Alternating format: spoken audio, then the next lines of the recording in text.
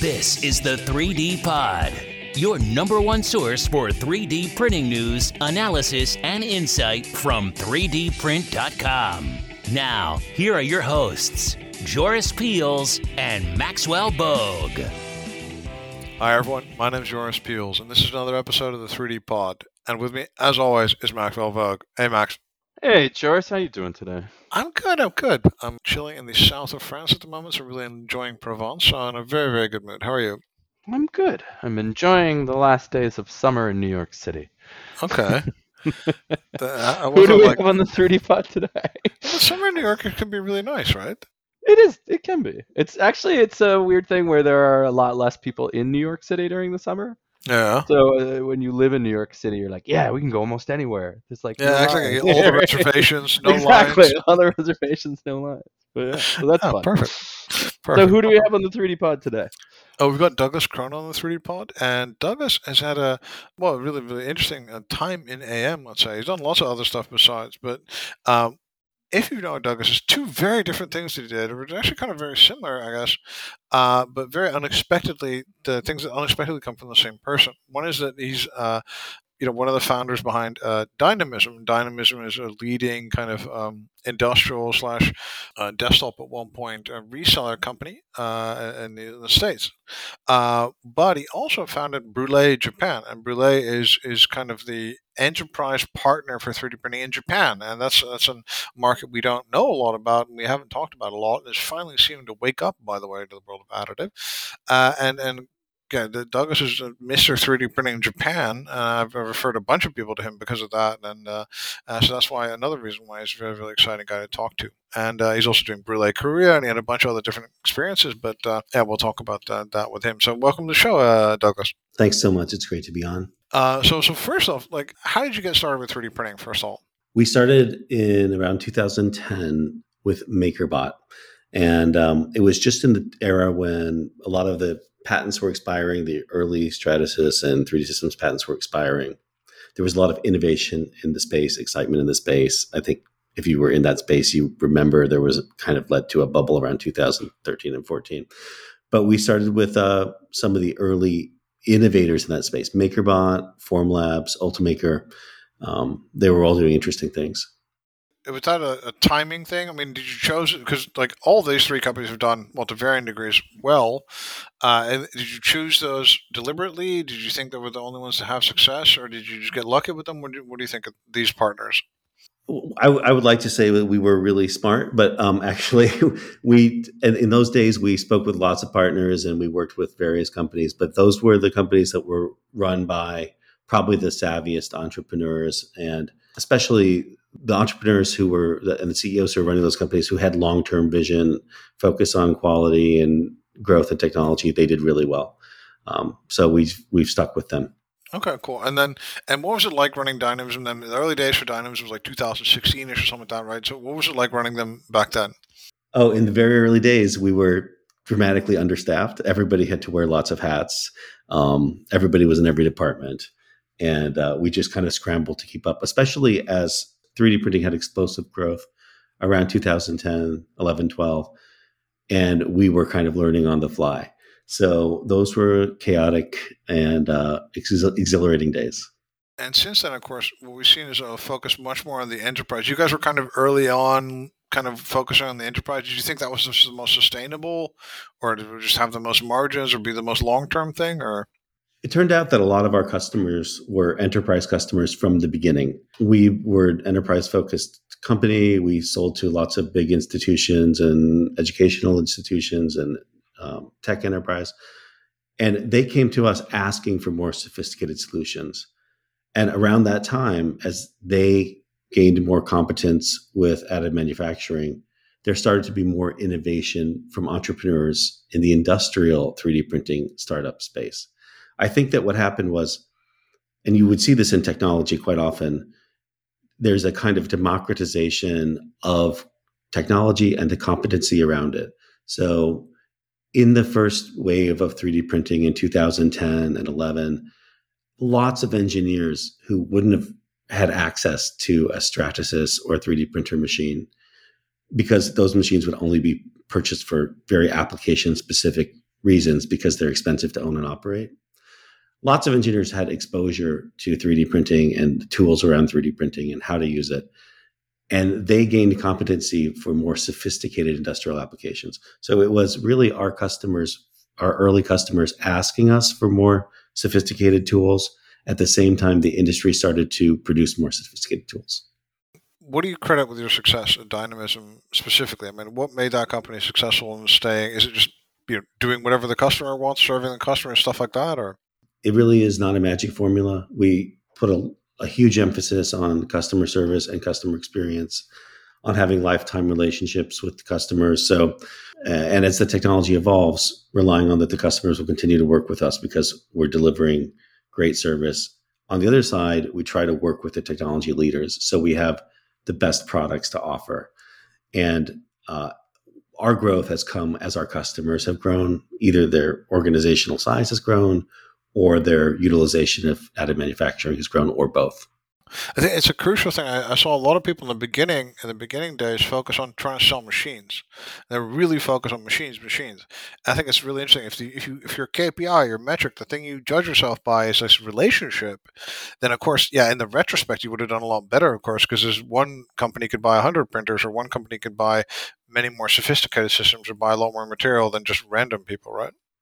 Yeah, I think that early focus on machines is, of course, it's tempting because you could move boxes through very quickly, but I don't think that's sustainable for growth because, for one thing, as we see in all technology, the same functionality continues to become cheaper and cheaper and more accessible. And if you're trying to run a business, you'll have a lot of margin compression there. You really have to figure out how to deliver more value to customers and have a long-term relationship with the customers. So that's what we did. And you could also see from the early 3D printing era that the companies, whether they're manufacturers or resellers, that just focused on short-term goals, they're not really with us today.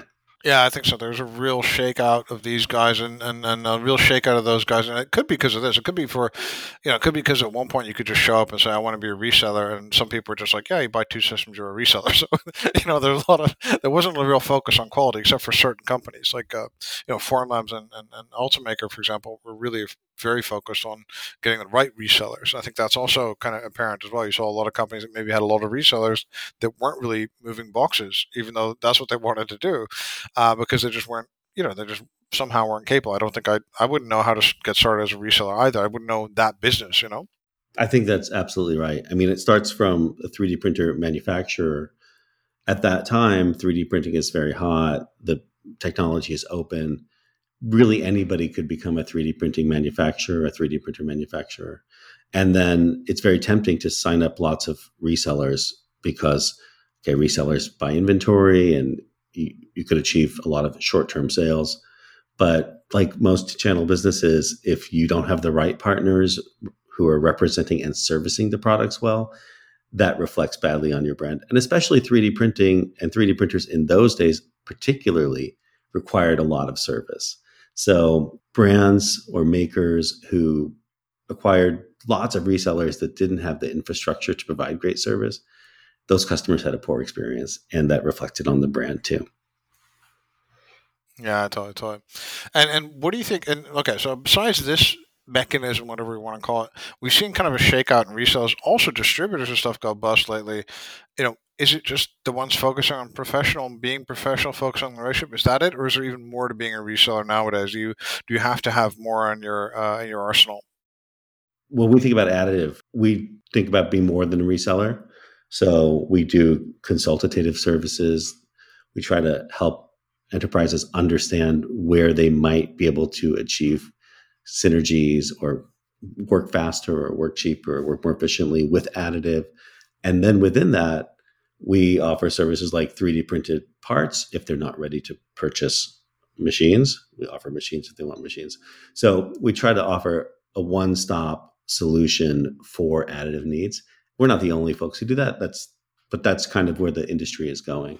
That's it. Just being a reseller and just moving merchandise is not a great growth business. You still focused on the FDM side of it, or whatever we're calling it now, FFM, FFA? No, yeah, I think we really started. I think the drivers of our growth early on were Ultimaker and Formlabs. Of course, that's covering two kinds of technology, but now we have almost all, from metal powder bed to LCLA, LCD, FFF, the whole range of technologies. The whole thing, right? Yeah, as long as we see that as long as we see a product or technology that can offer value to customers, that's not currently in our portfolio, that's what we're looking for. We don't want Me Too products, and we don't even really want second best products. We want to, our goal is to look at each technology platform and think about what is the best performing product in this that we could offer to the customer. I am curious that over the years, as you've seen new printers come and go, and new technology also come and go, are there any that stick out to you that have as true winners?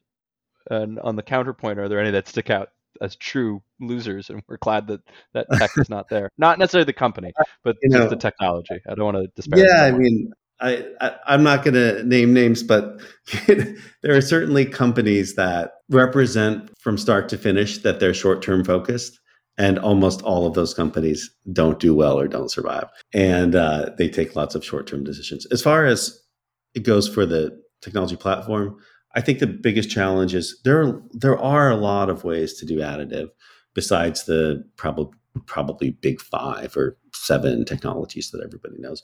And there are a lot of inventive entrepreneurs out there who've invented lots of different ways to, assemble materials. But sometimes it doesn't really offer value other than it's different. Or the value that it offers is so niche that it's difficult for them to scale. Well, the tech has to come along. Fair enough. Exactly. But I think this niche thing is really, there's a lot of people that like they parrot kind of like what they think that you should parrot. I love this idea of like you being able to tell who's short-term focused, because you can, right? But the things they say, the things they do, and then how they do, but also how they repeat certain things, like this, how they deliver value and all this. It's kind of, some people are just doing this paint by numbers kind of companies. And some people just actually, like, maybe they have a good company, but they're not doing a good job. I remember before 3D printing, I used to do all this stuff, and we were working for this company that essentially had a better PowerPoint. It was like PowerPoint, but like way better than PowerPoint. And but it cost like money. And then they were like, and we were trying to help them with that, and it was just like, yeah, but like no one's going to pay for better PowerPoints. Right. And that was kind of like the PowerPoint thing at the end of the day. So it's like we have to come up with some kind of technological revolution thing, or just some kind of completely crazy marketing thing. But otherwise, just no one's going to pay for better PowerPoint. Was at the end of the day, and then the product, if you looked at it, was really, really good because it was better than PowerPoint.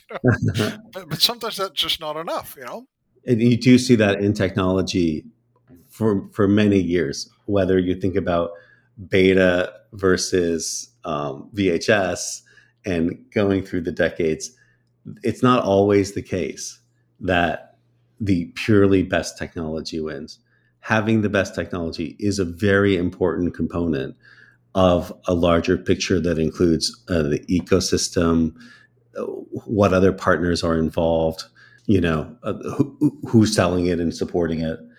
And so we do see, you see this in 3D printing, and you see this in other technology as well. You can sometimes find entrepreneurs who have, in fact, invented a better mousetrap, and therefore think that the world will beat a path to their door, like the better PowerPoint. But it doesn't work that way. PowerPoint is part of a platform like a juggernaut, Office and Microsoft, right? That you've got to be wildly better, right? Are you suggesting that this company, Microsoft, that you speak of, with their billions of dollars of advertising, could somehow cloud the market? There's a great quote from a Seinfeld where they're pitching an idea for a show about nothing, and the NBC executive says, "Well, why am I watching it?" And George says, "Because it's on TV."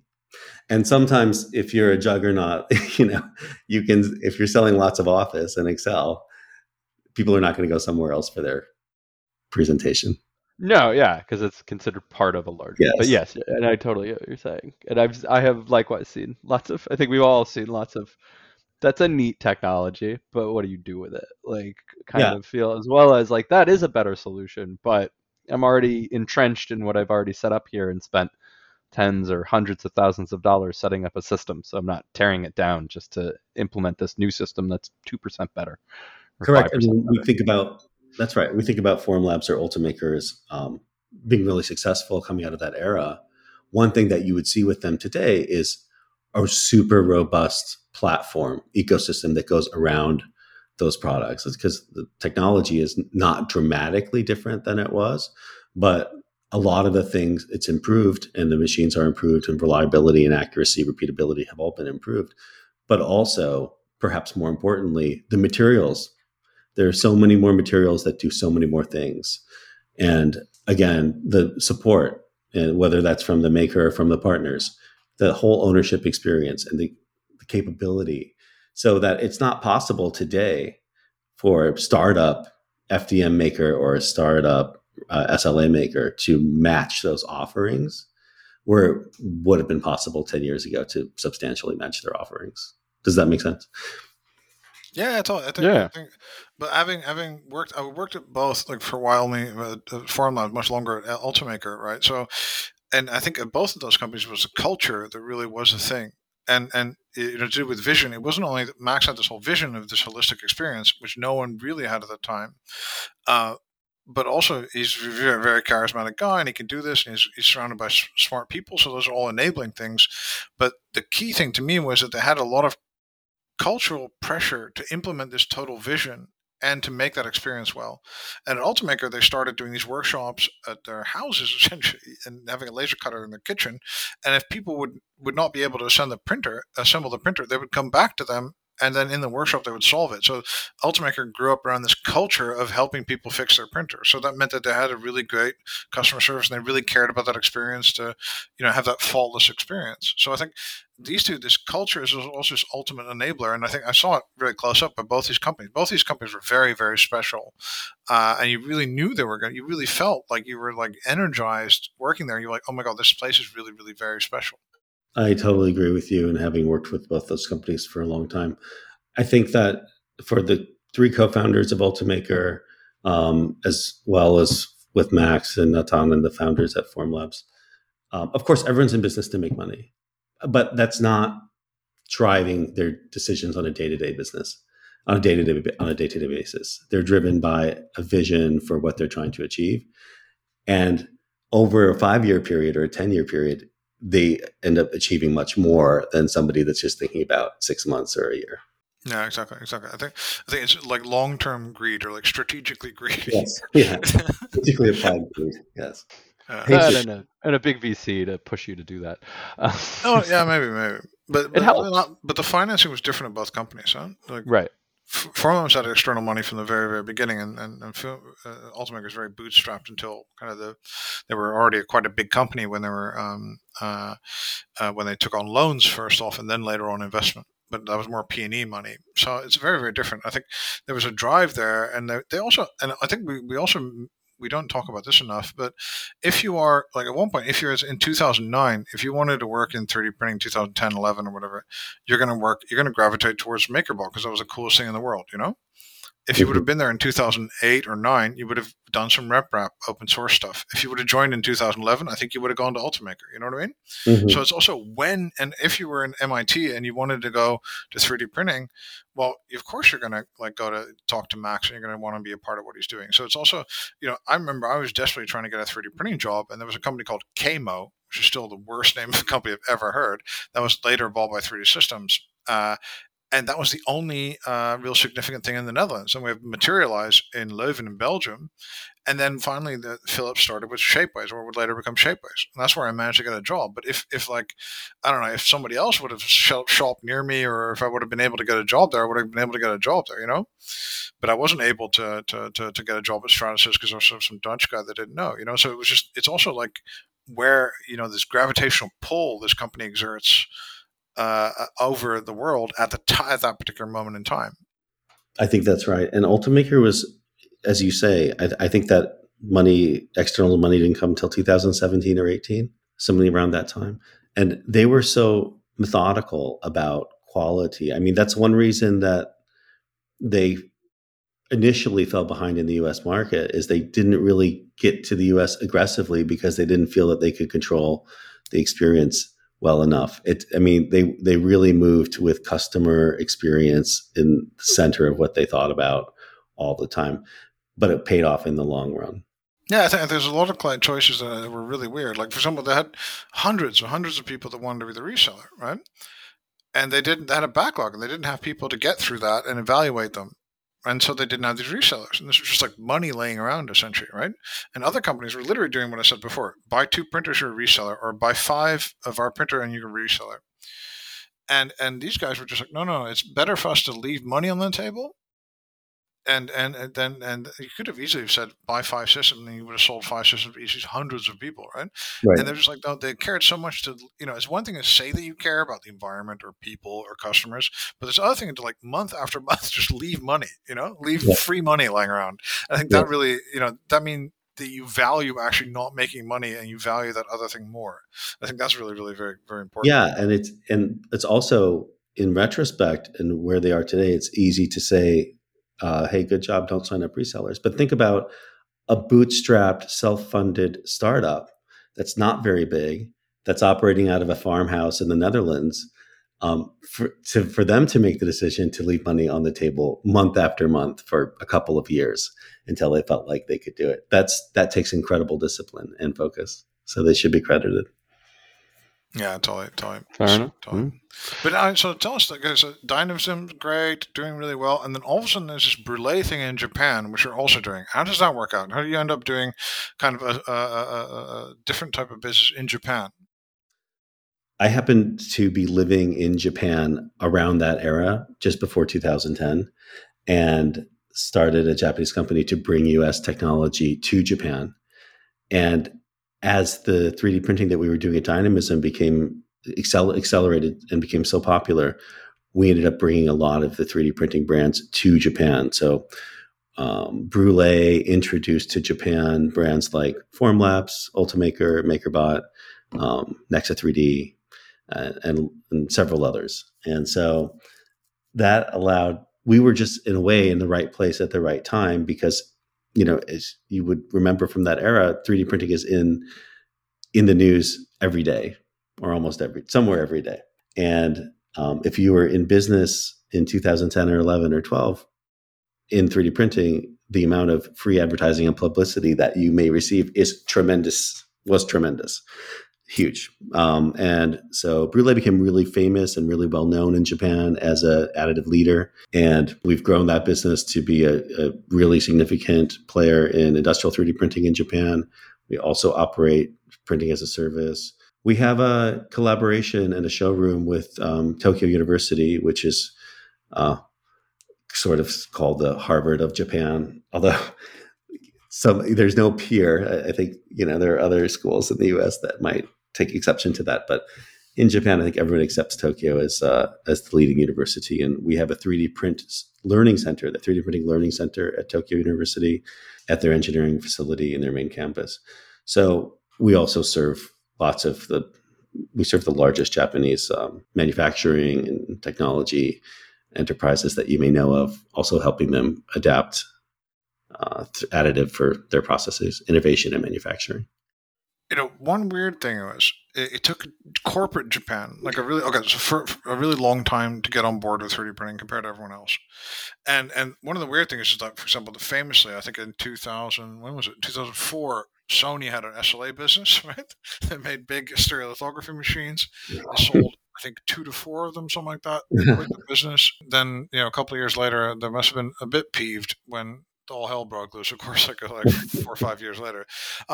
And subsequently, it took corporate Japan, like the big manufacturers, and the company has this amazing manufacturing industry. It took them a huge amount of time to get on board compared to other things. My pet theory has always been that in Holland we don't really make things compared to other countries around us. Belgium and Germany make a ton of stuff. We don't really. We do a lot of process and arbitrage and stuff. So in Holland we didn't know how hard it is to make things, and we're just happy that we had a little machine on our desk that spit out something. So everybody was just super content, and then we just got on with it. And meanwhile, in Japan, they were looking at these machines like, this is terrible. This doesn't have the tolerance. This isn't good enough. Is it that simple, or is it, because it did take them a really long time, right? I think that a lot of that goes to Japanese corporate culture, which is tremendously risk averse. So if you work in a big Japanese manufacturing company and you follow the established processes, you will not run into problems in your career. If you decide to take risks and upset the apple cart, it's an asymmetrical bet, because if you're successful, you'll receive a pat on the back. However, you will not be promoted above somebody who's more senior than you anyway. And if you're not successful, it's a lot of shame. And so, it kind of, your career may be stymied at the level that you're at. That people in Japan also generally won't be fired, but their career advancement may stop. And so the way it's set up is not to drive, it's not to incentivize people to try new technologies. 3D printing is a very big departure from the way corporate Japan has done things. So I think they want to be late in the game. They want to see how it's unfolded. And I also think the post-pandemic era and all the stuff around supply chain risk and geopolitical risk, which is really present for if you live in Japan, has also pushed their hand into additive a little faster. But you think because they're so risk adverse, like they don't really believe in the whole try, fail, try again mentality that had kind of 3D printing. No, that's definitely true, and that you see that across, even if you think about tech startups. And you don't see many global tech startups that came from Japan. There are some, but there aren't as many as you would think based on the size of the economy. And that has to do a little bit with, there's not a VC culture. There's not an entrepreneurial culture of try and fail. In many cases, if you took money from a VC and failed, there's not another VC who's going to invest in your next venture. You could have a really difficult time with that. And obviously 3D printing, both as an industry and in practical application, especially in the early days, requires a lot of try and fail. And that just doesn't fit. In Japan, they'd rather pay more to get a better product, and they'd rather be later and pay more to get a product that has more fit and finish and reliability. Right. They don't want to go through all that needless mucking about. The totally crazy thing for me is, if we look at post-war Japan, which is in a terrible state, and then we look at all of these, that was also a time when people had to, I guess. And if you look at all the entrepreneurial stories from back then, they're insane. It's like a guy goes back to a store, the store gets burnt down, he has to sell the zipper inventory, he can't make the zipper, he risks everything to import a zipper machine, and that's what became YKK. There's like the story with insane risks, right? That led to that company. The story of Psycho and all these giant companies, or a lot of them were started in that era or were restarted essentially. And if you read about those stories, they're amazingly thrilling. Like, guy has nothing, risks it all, loses it all, loses it all again. You know what I mean? Yeah. So these big empires were built on these people that were just like the most like inventive risk taking entrepreneurs ever. It's paradoxical. It is really extraordinary, the achievement of that generation, the post-war Japan, and maybe those two generations that rebuilt Japan. So, if we see Tokyo in 1945, there's nothing there. And if you see Tokyo in 1985, it's the most spectacular horizon to horizon city that anyone's seen. And to have all that accomplished in 40 years is fairly extraordinary achievement. So they must have been really risk-taking and really entrepreneurial. But I can only say, like, in the post-2000 era, maybe post-bubble era in Japan, which is around 1990, that somewhere maybe third generation or fourth generation became very risk-averse. Maybe because, I don't know, but maybe because the earlier generations were so successful and achieved so much that now maybe later generations are more of a caretaker. If you already have the largest, say, automotive manufacturing in the world, or maybe there's disincentive to make big changes. And people say, well, it's not broken. If there's going to be innovation, we'll let somebody else work out the details, and then we can enter later. I think that's more of the attitude, but that's a great point, Charles. That's a refinement. I think that's a really a good refinement as well. But if we look then, and then we have the next door neighbors, right? We've got like Korea now. Thinking about cars, right? Now we've got Kia, Hyundai Ascendant, right? You've got Samsung is huge. And then you've also got China, where you've got this crazy entrepreneurship stuff, where it's kind of a vicious level of competition that's breeding all these really world class startups. Is Japan in trouble, or do they need to innovate more than they have been innovating, or what do you think about that? They definitely innovate more slowly, and it's certainly less cutthroat. Of course, they're coming from a platform of a very wealthy country with tons of IP and technology stock and super educated workforce. So they probably can afford a slower pace of innovation, but they do need a little more than what they're doing now.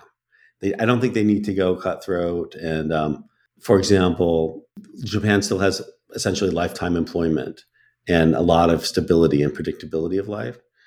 I think they could maintain that, but bring a little more competitive edge. And that's probably something they need to do. To their credit, to the credit of Japan, we do see a move into Industry 4.0, including 3D printing, is really happening now, but certainly slower than we'd see in the US or China. Okay, so what are some encouraging signs and some encouraging developments out of Japan for 3D printing wise, let's say? All of the big Japanese enterprise manufacturers that you might think of when you think of Japan are aggressively moving into additive. They're almost all customers of Brule Japan, and I'm sure they work with other 3D printer resellers as well. And they're really looking for ways to not only use 3D printing more in their innovation and iterative processes, but even in manufacturing, especially jigs and fixtures in factories and tooling in factories. I don't think there's any discussion yet of any end use parts, but we really see that they see the value and that they're committed to unlocking that value. We've been doing this in Japan since 2010. That's a relatively new attitude, especially I'd say in the post pandemic era since 2020. Do you see a lot more Japanese startup activity? I saw a couple of startups. I saw a large format Japanese printer. I saw a couple of things. Do you see more initiatives as well outside of these large kind of corporations? There's definitely more of a startup culture in Japan than I would say 10 years ago. But most of those startups that we see are fintech or AI based. I don't see so much. There are a few, but we don't see so much in Industry 4.0, to be honest. But the big companies, the big enterprise companies, the mega companies, they are adopting Industry 4.0. Okay. Well, that's encouraging at least. I mean, the big guys might be slow, and then they might get there. And there's another question. This is kind of left field, but I haven't talked about this a lot with people because everybody always, in the media now, it's really popular to say, like, oh, 3D printing used to be terrible or it used to be amazing. It's going to be the future. It really disappointed. And now, oh, look at this dog has a new 3D printed leg, right? But do you believe in desktop 3D printing? Because I'm thinking about this. Like, not a lot has changed, but the machines are a lot better now. The $200 machines can do things $2,000 machines can do. It used to be able to do. Can we maybe make the success this time round, or in a couple of years? Do you believe in really this?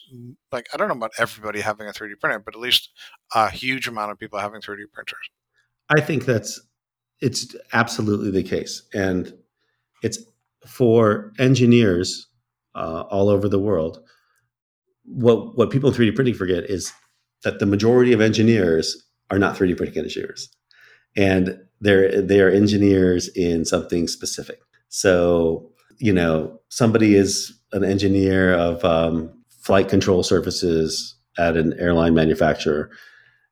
They don't think about 3D printing. They don't follow the market. They're not following the different competing technologies that we follow. They would just like a tool to help them innovate. And that's a great thing for desktop 3D printing.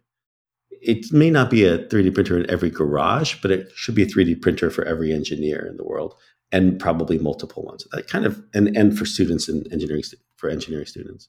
Then people start to think in those terms. and think in terms of additive and design in terms of additive. And that follows through to industrial and to manufacturing. And again, you see that in almost every other branch of technology. That we see it in computing, you see it in mobile phones. The time that we really got serious about doing things via mobile phone was when a smartphone, when an iPhone really became accessible to a wide range of the population.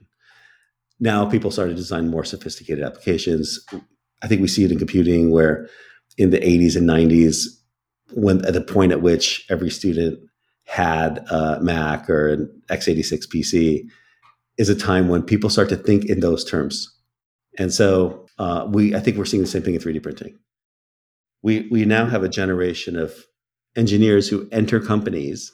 In the last 5 years is the first time we see a generation of engineers who are entering companies having grown up using 3D printers in high school and in college. And so the way they think about innovation, design, manufacturing is really influenced by that. And so that's the great benefit of low-cost desktop 3D printing. Yeah, I totally agree. I think we've got a lot of people that are like, that are going to draw their solutions in 3D printing. Why don't we 3D print that in areas that they're not like really, really familiar with it? And also, like, one thing I want to ask is, again, a little bit of a difference. You guys also have a Brule Korea, right? So we have, go ahead. No, I'd just like to know a little bit more about that and about the Korean market specifically. So we have Brule Korea. You alluded to Korea earlier, and we're in the innovation competition spectrum. Korea sits right in the middle of Japan and China. It's geographically in the middle, and it's also somewhat in the middle in terms of GDP per capita, and also in terms of how they think about addressing and utilizing new and developing technology. So our Korean customers are more aggressive about building businesses around 3D printing, even end use parts. So per capita, Korea performs in 3D printing really well. And the chaebol in Korea represent a huge portion of the economy, but a chaebol like Samsung, it's not even meaningful to say Samsung, because Samsung has so many divisions that do so many things. But within the manufacturing and engineering and design parts of the chaebol, we do see really aggressive uptake of additive. And that's actually always been the case. Korea, since we entered the market 10 years ago, has always been a very aggressive adopter of new technology. And Korean universities as well. The Korean educational market is quite competitive. And universities make a lot of money, and they work hard to attract students. And it's quite competitive to draw students. And so Korean universities all have great 3D printing labs if they're trying to attract engineering students. So we see that as well. Okay, that's really good to know. I mean, I think it's interesting because that's also a market that took a while, but now was one point when all of a sudden the government in Korea really, really got involved and was trying to stimulate the hell out of it, and then they seem to have not been as into it as they were before, let's say. I think there's always a good kickstart, kind of a top-down stimulation, but ultimately the economy and the economic considerations have to drive it. And if we want mass adoption, it has to be sort of economically driven. And we see that happening. Again, Korea is not as aggressive as the US or even Europe, but relatively aggressive in Asia. I think China is probably the most aggressive adopter of emerging tech. But outside of China, Korea might be number 2. Okay, well, that's encouraging news for the region, I think, definitely. And so, what do you hope to do now? I mean, you've got these successful companies. Are you trying to do new startups? Are you going to? Yeah. What are you up to? We think that additive is just getting started. The difference between pre-2020 and post-2020 is, instead of us going to customers saying, "Hey, you should use more 3D printing because here's some ROI and some reasons," we now have customers coming to us saying, it's a strategic imperative of our company to use more 3D printing. Again, part of that was driven by disruptions to global supply chain during COVID. Part of that is driven by concerns about geopolitical stability. But these are initiatives that the world's largest enterprise companies are now on and coming to us and asking for our help. That's new. That wasn't happening in 2019. And so what's next for me is like, we're going to try to drive growth in these companies a lot in the next coming years. So a little world conquering. Just a little bit. Yeah. Just two little worlds. Three Fair little enough. 3 little worlds. All right. Hey, Douglas, thank you so much for being here today. It was great to have you on the show. Thanks so much for having me on, you guys. And Max, thank you for having you here as well. Always a fascinating time. Thank you, Joris. And thank you for listening. This is another episode of the 3D Pod. You have a great day. You've been listening to the 3D Pod. For more information on what you just heard or to subscribe, visit www.3dprint.com or follow us at 3dprint_com.